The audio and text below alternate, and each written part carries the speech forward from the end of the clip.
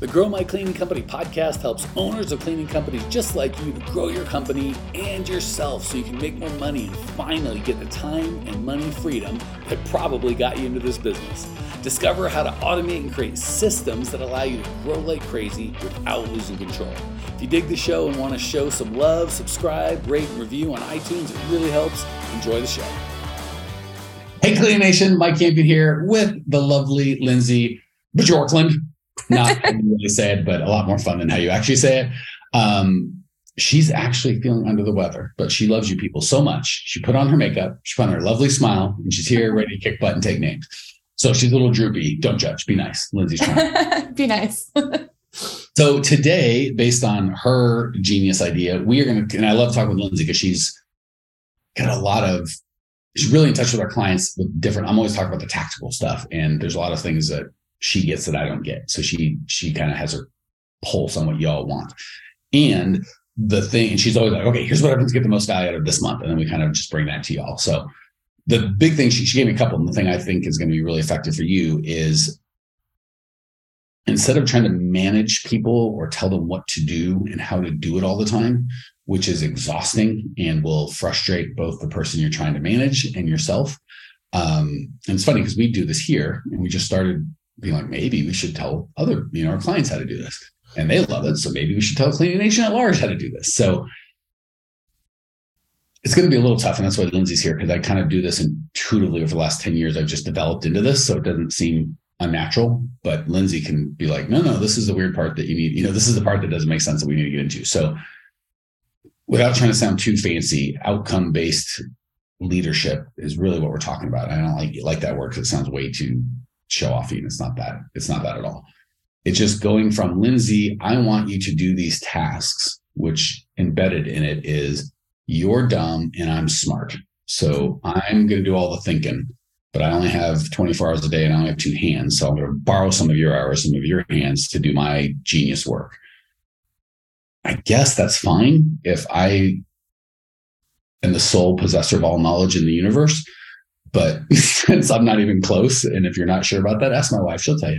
You ask Lindsay. Screw it. Heck with my wife. Lindsay will tell you I'm not the sole. She's like, you're not even the sole arbiter in this Zoom room. Never mind the universe. So and it's a painful realization, but you'll like it so much better when you realize it. When you realize everybody is always smarter than anybody, right? So you put me in a group of 10 random people. The 10 of us are always, any people, doesn't matter. The 10 of us are always going to be smarter than just me. God willing, you pick core value centered people that are actually good at a skill set that you've hired to do a job. How much more so is that group of 10 or 20 or 50 people going to be than your own dumb brain? So when I tell Lindsay, shut up, sit down and do this because I'm smart and I know everything, she's getting a paycheck and doesn't mind putting up with that kind of nonsense. She will shut up, sit down, and do exactly what I told her, which is probably the 19th best idea that could be out there. If I've hired the right person, and we've done a lot of podcasts on core values matches and how to hire the right people and all that. So let's just assume you've got good people. If I've hired the right people, what I can do is go, hey, Lindsay, here's the goal we're trying to reach. The rules are the core values. I've learned to give her a budget because I'm always like, it's not money. It doesn't matter. Spend whatever.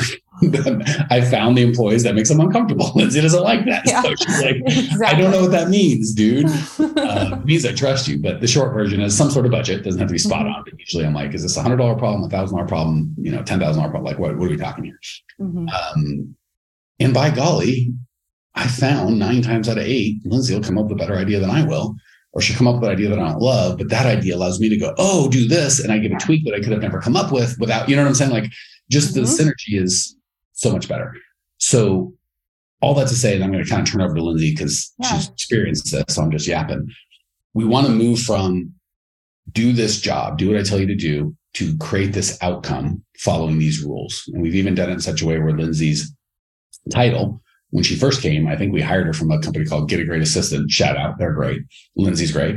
I wouldn't call her an assistant anymore. Although she is. She's assistant to everybody. She's the worst because she assists everybody. Who's your boss? Lindsay, like everybody. The clients, probably my husband, my cats. Lindsay needs to find something. Well, look, you've got a team. So I guess you are the boss of people. You find the more people that you're in charge of, the more people are in charge of you. Anyway. So we moved from kind of assistant, which isn't really helpful because I guess that means I can't do this. I need assistance in this, Lindsay, do this, which isn't wildly helpful to her. And some of the things I could ask her with, she'd be good at, and some not, and some she'd like, and some not. Then we moved to customer happiness manager, which is a lot closer. And because then it was really like, because even me, like, because Lindsay's so talented, it's easy to give her stuff and be like, Lindsay will take care of it because she's so loyal. She'll take care of it. Does that mean it's part of her job description that's fair and she should be working on it? Sometimes not. But when she's an assistant, it's like, what can she say? Like, well, I guess it's in my job description. But when we go to customer happiness manager, it's a lot easier for me to go, oh, wait a second, that really doesn't have to do with customer happiness. It has to do with this other thing, and I'll give it to that person. Or I could give it to Lindsay and I feel guilty because I'm like, this directly affects customer happiness. And then we were kind of on the same page. And then we realized we have happy customers. What we really want is successful customers. We really want customers to get results. And if they get results, they're going to be happy. But they can be really happy and not get as many results as we want. So we fine-tune it even further to customer success manager, which I think is even more clear. So it's really easy for me. Like, is this going to help our customers succeed? If so, it's under Lindsay's purview. If it's not, it's not. So that's how I've experienced it from my end. I would love to be quiet and just listen to you tell me whatever you think would be of value to Clean Nation on this topic. Yeah, so definitely have some thoughts. It's definitely a shift in your employees' mindset too. So it might take your employees like a little bit time to adjust to it, because it's actually giving them more freedom to do their job. And it's actually really empowering because, anyone can be an assistant, but not everyone can be a client success manager, customer success manager, or Google Ads guru like Jared is. It's a very specific job. And that actually helps. She's frozen. So let me jump in to save the day, hopefully. So and for those of you that are just listening to the podcast, her face is frozen in a lovely / embarrassing position. So definitely go check out the YouTube on that. So as she was saying that pre-freeze, I kind of started thinking that it really helps me as well when it comes to pay, because when it's like, what do you pay an assistant? I'm like, I don't know. Like, I have a gross feeling. I think Lindsay's probably bringing more value than we're paying her, and we should give her more money. But it's hard to just go into a meeting and be like, Lindsay, you're great, and here's a random amount of money to tell you so. Like, for a business owner, it's a little scary. Like, is this okay? Can I afford this? And I don't want to speak, I'll let Lindsay speak for Lindsay, but I'm guessing for her, she's like, I don't know. It's just weird. Like, now am I this value? Is this somehow it's just a weird thing for both of us to not really be able to quantify. Mm-hmm. But I can really quantify the value our customers' personal success and professional success brings to our company. And then it's so much easier. So it's not as much of a referendum on Lindsay's personal value, which I would never be like, you're worth X amount of, like, that's insane. But the results that you're getting our clients is worth this amount to the company, and that we can kind of make this view. So just wasn't going to get on this, but since she froze, it really, as an owner, makes it easier to pay. When, even let's say Lindsay's amazing. If we had cleaners, like we're in a cleaning company and she cleaned, even though she's worth much more than this to the company, if she was just cleaning, she's only worth, $15 an hour. And that doesn't mean that's what she's worth, but that's all the tasks that she's performing is worth. So anyway, there's just a bonus, and she's unfrozen, so I'm going to turn it back to her. But bonus is, not only does it help her and us get clear on where we are, when it comes to pay, it's just a lot easier for me as an owner, us as an owner, to kind of say what that is. And I'm guessing it probably feels better for Lindsay to be like, yeah, like if I tell Lindsay, you're only worth $15 an hour, that might hurt her feelings.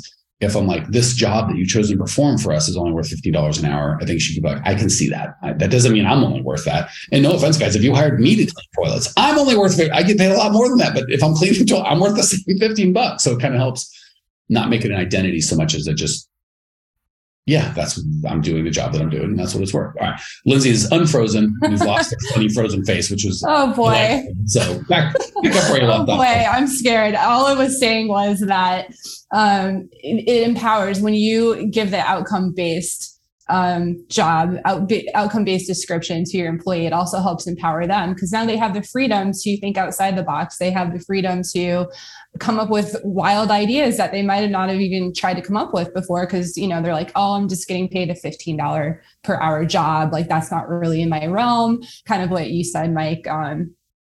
It definitely gives them more power to think of stuff that you might not have ever thought of as the owner. And it doesn't have to mean you're going to go with a thing, but it definitely gives you ideas as the owner to bounce off of. And I think it improves the company culture a lot too.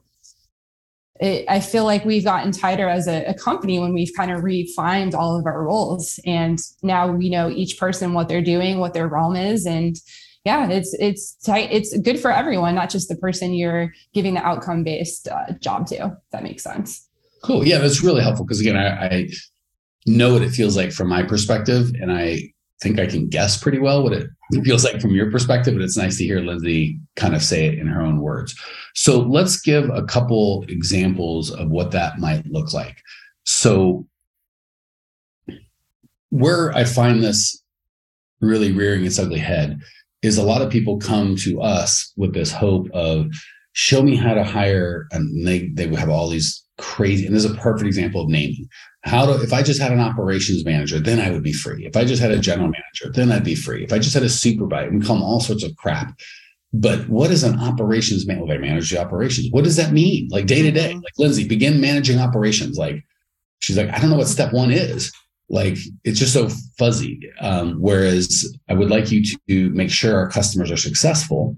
There'd be a question like, well, what does success look like to the customers? But at least now I'd go, I don't know. Why don't you go ask? And then now we've got a track, but we can pretty clearly make a definition. So the biggest mistake I hear people do when it comes to staffing outside of cleaning, because we're pretty clear on a cleaner should do this. Like that's an easy one, is we just want this magic person to do all the things that we do. But the problem is when we're running a cleaning company, if I'm honest, because we're pretty good at knowing exactly what job descriptions are. And by the way, Lindsay said that we did a pretty good piece of content in the Next Level event that Lindsay's like, oh, that's really good. We should share. So if you like this, reach out, let us know. We'll share out. We'll give you some highlights of job descriptions of who you should be hiring, what that looks like. But I want you to get to thinking first. So for us, honest to goodness, if we're doing a cleaning company, 90% of what we do is probably $10 to $20 an hour work. The reason we get paid, you're like, well, I get paid more than that. I know, but the reason we get paid so well is we do a lot of different things, and it's really just supply and demand. So even if I clean toilets and then I answer the phones and then I send an invoice and then I go on a sales call and then I clean rags, of all of those things, going on a sales call, if I do it well, is really the only high paid compensating job. All the rest are $10 an hour tasks. But because I can do all of them, the number of people that can do all of those things is very low. So we end up paying some $40,000 to $60,000 quote unquote operations manager who's 90% of the time doing 5 or 10 or 15, I say 5 if they're not based in the US, 10 or 15 or $20 an hour stuff if they're US based, to do a job that's what we're paying him $40,000, $50,000 a year to only really do 20 hours worth of work per week. And 80% of that's low wage because we haven't really thought through what it is we want them to do. So we talk a lot about thin slicing, where it's like, this is your specific job. And you can get a company for $200 a month to answer your phone. And no offense, they're going to be better than you doing it because that's all they do. They've got 50 reps that you can train and say, do exactly this. And that's all they do. And if one rep quits, there's another one right there and they can be available 24/7. You can't, you have to sleep. So as opposed to you doing it or paying a receptionist $2-3 grand a month to just sit by the phone, which is insane because you only need a receptionist an hour and a half a month or whatever the case may be, easy peasy. So the big problem is when people want to hire someone, they don't want to do the work. And it's not that much work, but just thinking through, what is it I really want done, right? So the lazy man is, Lindsay, be my assistant. Like, what does that mean? Assist me in whatever I need. Well, that's not setting Lindsay up for success. And it's not setting me up for success. So one of two things are going to happen. Lindsay's probably going to fail because I've given her no parameters over what skill set she needs because I don't know what the heck I'm going to ask her to do. And if she fails, and I'm constantly like, I tried to hire a general manager, no one can do it. Of course, no one can do it. I'm doing 71 different things and I don't tell her what it is. I'm like, I'm not going to tell you what to do or what you need to be good at, but I'm going to hire you. And when you're not good at it, I'm going to fire you. Or lead to burnout. What's that? Or it's going to lead to burnout. That person could get burnt out. That's the second. Well, that was the first. Lindsay doesn't sorry. understand that because Lindsay's so good and she's like, I would just figure it out, which she did and does. So that's going to happen 85% of the time. 15% of the time, you're going to get a Lindsay who's like, okay, boss. And she can do all of those things. But the problem is there's an infinite list of crap she can do. And because she's great, I just give her more crap. And because she's sweet and doesn't have boundaries. She just keeps doing more crap until her husband or people that love her in her life finally go, you can't, this is insane. We don't even like you anymore. You're a miserable human. You got to quit. And she, 2 years after, or 6 months after she should have quit, she finally quits and goes, I can't, I'm miserable. Neither good outcomes. So before you hire, I guess the whole crux of it, and I'm going to let Lindsay close us out, is start with the end in mind, which I hate to say that because everyone's like, I've heard it 1,000 times, and you have, but until you do, you can be like, I know not to eat sugar if I'm still fat. Well, I might need to hear it again or need to do something different. So when it comes to, I think the end in mind that we want is, I don't want to do anything. I don't want some magic person to do everything. Okay, well, let's really think that through. How many people do you think are qualified to do everything that you do for very little money? Right? Because even if you're only running a $200,000-$400,000 cleaning company, the whole profit might be 50 to 100 grand. And that's the range of the person that you're going to want to hire. So it's like, now what do we do? So you can give away all the money. And even then, let's say I do give Lindsay the job. And again, 85% chance she's going to fail because I've set her up for failure. I didn't tell her what she needed to do. I don't know the skill set. So how do I qualify? We're probably going to fail. Let's just say the 15% we succeed and I get her for 15 months before she realizes I'm miserable and I can't do this and quits. Well, when she quits, now what? I'm back at square freaking zero. And when she was here, I was making no money because I hired her for the bulk of the profit because she's running the freaking business. And eventually, at some point, she might go, well, he's not even bringing anything to it. Why do I need him? If I want all this headache, I'll just run my own dag. And I don't want, so I'll just quit. Right? The whole thing's a mess. So even if you start with the end in mind, I want to be free. It's like, okay, well, if you just put all the work that you're doing on another human, you're only free as long as that human doesn't get sick, get COVID, quit, get pregnant, move, get a better job. There's 1,000 things that happen, right? Or even if they don't quit, they're just like, I need 2 weeks off. Oh, well, now you're not free that 2 weeks, right? And I'll tell you what starts happening. The people aren't stupid. They get the idea like, you need me way more than I need you. And they start treating you pretty crappy. And they start dictating the rules. And because you need them, you start, okay, boss, I don't want to piss off Lindsay. She'll leave. And it's a nasty circle because Lindsay's a good person. But even Lindsay starts going, well, I may be dumb, but I'm not stupid. Like, I'm not going to do this. And I'm not going to. And it just kind of chisels until she does the bare minimum for me not to fire her, even though I'm miserable. And I tolerate the bare. And she puts up with a bunch of stuff. I'm not going to quite fire her, but she never does any really good where I can grow. It sucks. So it all starts from not being clear on what we want. If we're really clear on, I want this thing to really run without me, we got to thin slice it, right? If it's dependent on Lindsay, even if Lindsay's a 12 out of 10, and those are hard to find and even harder to keep, and you got to pay them too much money and the business won't sustain it. I'm still depending on Lindsay, right? We need to get a system where Lindsay just does this one thing. And there's other people that come in. That one thing is customer success. And here's the beautiful thing. God forbid Lindsay quits or does something else, or if she does, hopefully she gets an amazing opportunity and we're all excited for her. Because her job's really clear, the whole business doesn't shut down because everything doesn't run through her. She's got a team of people that if something happens, they can just handle it. She goes on vacation periodically and it's zero stress on the rest of them. Well, probably on her team, it's a little bit, but on people not on her team, I don't want to say we don't notice, like we don't love having her, but it's fine. So that's because we start with the outcome in mind and we move from virtual assistant, which is really difficult, to customer happiness, which is pretty good, to customer success. So when you hire somebody, you want, and guess how much accounting Lindsay does? None. Maybe she's good at it. I don't know. I'll never know because that's not what we're for. She'd give me the no, which would have been my guess. You know how much advertising she does? None. You know how much mindset coaching she does? None. You know how much tactical code? None. Because and some of those things she might be okay at. Some of those things she might be terrible at. Probably doesn't love any of them. But when she can really focus on all my only job is to make the customer successful, she can be great at that. So if we just went, you're an assistant, help me with everything, we're setting up to fail. If we're like, you have one job, that's to make the customers happy. And then we came up together, I believe, with what defines a happy customer? And she got standards around those. And guess what? Her pay is tied to that. So there is no like, Lindsay, I believe you're worth this much. We both believe this outcome is worth this amount. And she knows if I get this outcome, I get this amount. And this has nothing to do with her identity or how I love her and care about her. And hopefully she feels fairly compensated. And it just moves away from me going, well, we're paying you X amount. I feel like you're kind of better. You're going to quit if I don't give you. So here's Y amount. That's just a weird, like, and Lindsay's like, thank you. It's just a weird thing as opposed to here's the standard, here's the result, here's what the result is worth. And then kind of the value is based on the result, not Lindsay. So Lindsay doesn't have any identity issues about her worth.